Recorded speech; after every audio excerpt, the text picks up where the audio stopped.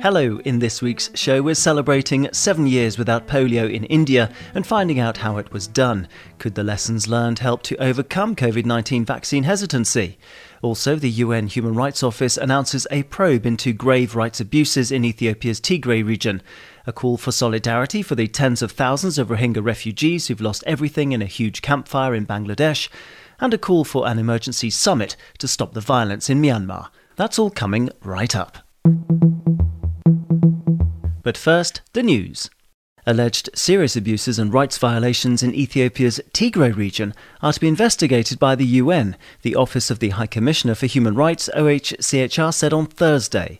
The probe, which will be carried out jointly by the High Commissioner's Office and the Ethiopian Human Rights Commission, is described as part of the much-needed accountability process for the victims. The development comes after fighting began in the North Ethiopian state on the 4th of November last year between forces loyal to regional power brokers, the TPLF, and national government forces. Serious human rights violations and abuses have been reported, the UN Rights Office said in a statement. It pointed to the multiple actors involved in the conflict and the gravity of the reported violations, and the need for an objective, independent investigation which will start as soon as possible and for an initial period of 3 months. To Myanmar now, and an appeal from rights expert UN Special Rapporteur Tom Andrews for greater international pressure to resolve the deepening crisis there that's followed the military coup on the 1st of February. Conditions are deteriorating, Mr Andrews said on Thursday, warning that the situation will likely get much worse without an immediate, robust response in support of those under siege. To date, more than 120 people have been killed by security forces, according to UN independent rights experts, and the UN Human Rights Office has condemned the soaring death toll. Mr Andrews underlined the ineffectiveness of sanctions, which have left the most lucrative business assets of the junta unscathed. In a call to UN member states, including those in the Association of Southeast Asian Nations, the European Union, the United States and China, the Special Rapporteur urged them to hold an emergency summit to provide a focused diplomatic solution to the crisis. The Rohingya refugees who lost everything in a massive fire at a camp in southern Bangladesh need the world's support more than ever. That's the message from the UN's Emergency Relief Chief, Mark Lowcock, who's released $14 million from a central fund to support thousands of families at Kutupalong camp in southern Bangladesh. Monday's blaze uprooted more than 45,000, mostly ethnic Rohingya. The cause of the fire is still unknown, as is the exact number of casualties at the camp. UN Children's Fund spokesperson James Elder told UN News shortly after the blaze was brought under control. UN teams on the ground have been reporting over the last 12 hours that they've not really ever seen anything of this scale and intensity that has ripped through homes where you've often got 10 people living in a small shanty as a family or as an extended family. So the UN reporting at the moment that at least 15 people are dead, 400 are missing, tens of thousands who, again, were already living in a very difficult situation. Tens of thousands have lost what they called their homes and whatever meagre possessions they had. In a statement on Thursday, Mr Lowcock described the refugees who fled what top UN officials have likened to ethnic cleansing in Myanmar in 2017 as one of the world's most vulnerable communities. They need our support now more than ever as the COVID-19 pandemic continues to take its toll, and with the approaching monsoon season, the UN Emergency Relief Coordinator explained. This is UN Catch-Up Dateline Geneva with me, Daniel Johnson, from the UN News team. Thanks for listening. Now to this week's interview, which is a good news story from India.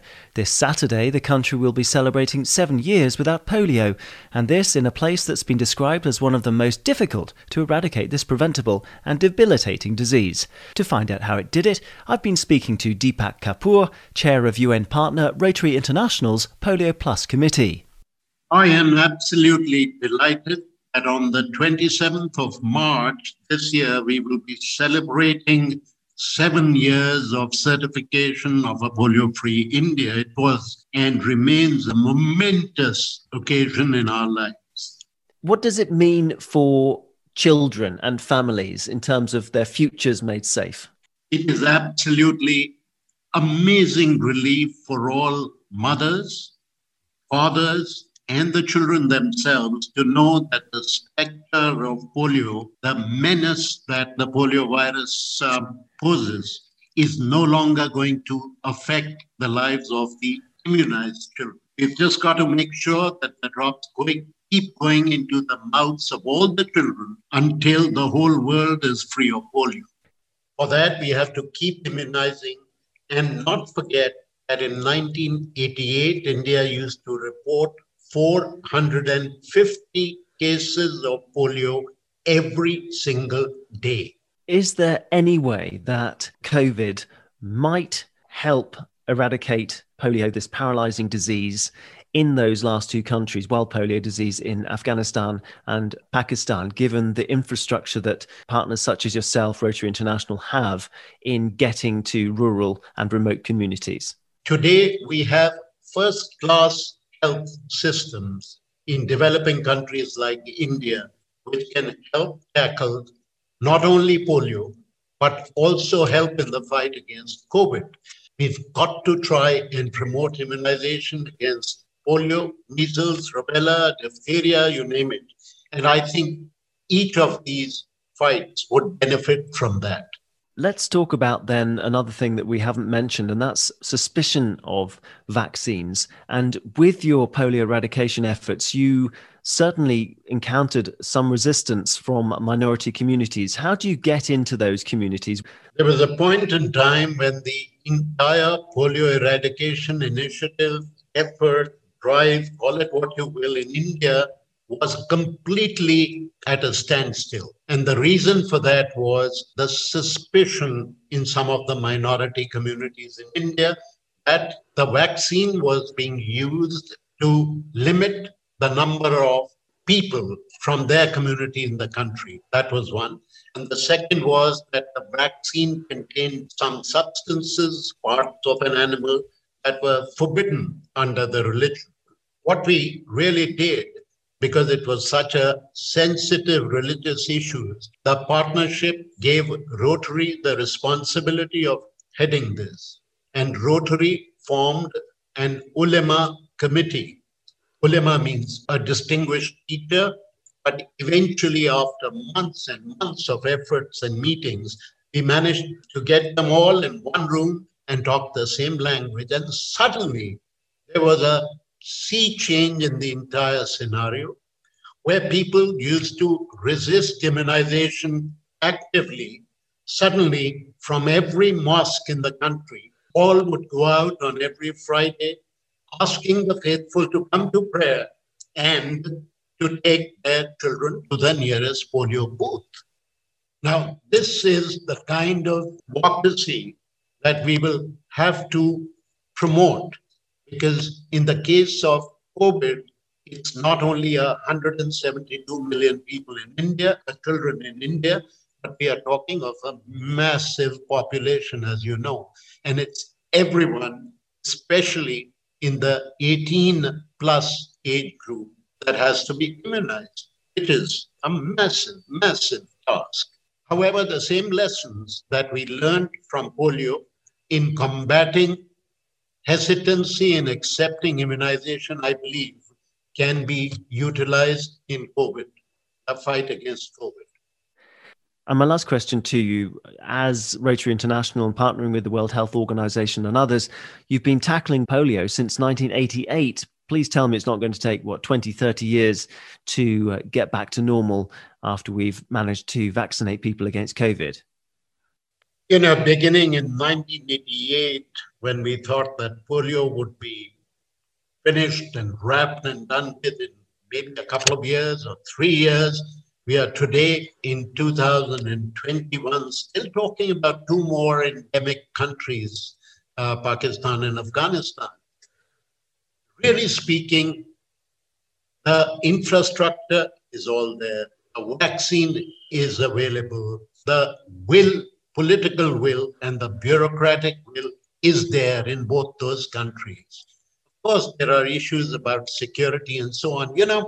When we talk of the end of polio anywhere, I'm reminded of the words of a WHO, World Health Organization expert, who said to me when we were pretty frustrated right towards the end of 2009 or 10, that how long will it take us?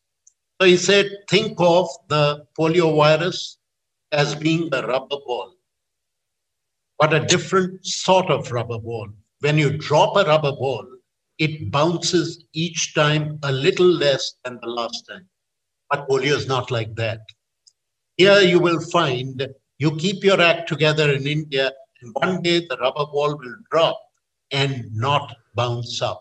And that is exactly what happened on the 13th of January 2011, when we had our last case of the wild polio virus. And I believe that in the case of COVID, if we get to most of the population, 90 or 95% plus across the world, this could go sooner than we anticipate. Rotary International's Deepak Kapoor, and you're listening to UN Catch-Up Dateline Geneva with me, Daniel Johnson. And with me on the line is Solange Behoteguy-Cortez from UN Geneva's Information Service, as ever. Hi, Solange. Hola, Daniel. Nice to hear your voice again. So tell me about this, Solange. It's another good news story. First, we had Cambodia making great progress against HIV last week, and now, this week, we have India beating polio 7 years on the trot. Are you on the floor in shock? Absolutely. I'm on the floor, but delighted. 7 years of certification of polio-free in India is excellent news. Receiving this news when the world is going through the COVID crisis, it's even better and very encouraging. It's like a secret voice telling us, you can defeat this virus. It's just a matter of time. And I hope, like you, Dan, that it's going to take less than 23 years to do it. Listening your interview with Deepak Kapoor, we see that the Indian success story is a combination of political will, public and private partnership, but also combating hesitation and building confidence in vaccination. We've all seen a child victim of polio, or at least a photograph. It's an image we'd rather not see. But the worst thing is to think that it could have been avoided with a jab that never came. We have an historic opportunity to fight COVID-19 using vaccines as a weapon against the virus. Let's keep in mind that getting vaccinated remains a far, far, far smaller risk than not having one. But there must be vaccines for all. As UN Secretary General Antonio Guterres has said, vaccine equity is the biggest moral test before the global community. We must ensure that everybody, everywhere, can be vaccinated as soon as possible. Thanks for that, Solange. Totally agree with you. And according to the latest update from the World Health Organization, only 403 million vaccines have been administered globally. So really a long, long way to go. And perhaps just a little bit more information quickly from the UN Health Agency on the latest COVID-19 data. Confirmed cases continue to rise around the world for a fourth consecutive week, with 3.3 million new cases reported in the past 7-day period. Deaths levelled off in the same period, but we're still at 60,000 in a week, with Europe and the Americas continuing to account for nearly 8 in 10 of all cases and deaths. Notable increases in the number of new infections in Southeast Asia, the Western Pacific, Europe and the Eastern Mediterranean. More information from the WHO's COVID dashboard, www.covid19.who.int. So with that, it just remains for me to thank you, listeners, for your time, for catching up with the UN's work, and to you, Solange, for your comments as ever, and Justine Bryce, who is working hard behind the scenes to make this podcast available online. Catch you next week. Have a great weekend. Bye-bye for now.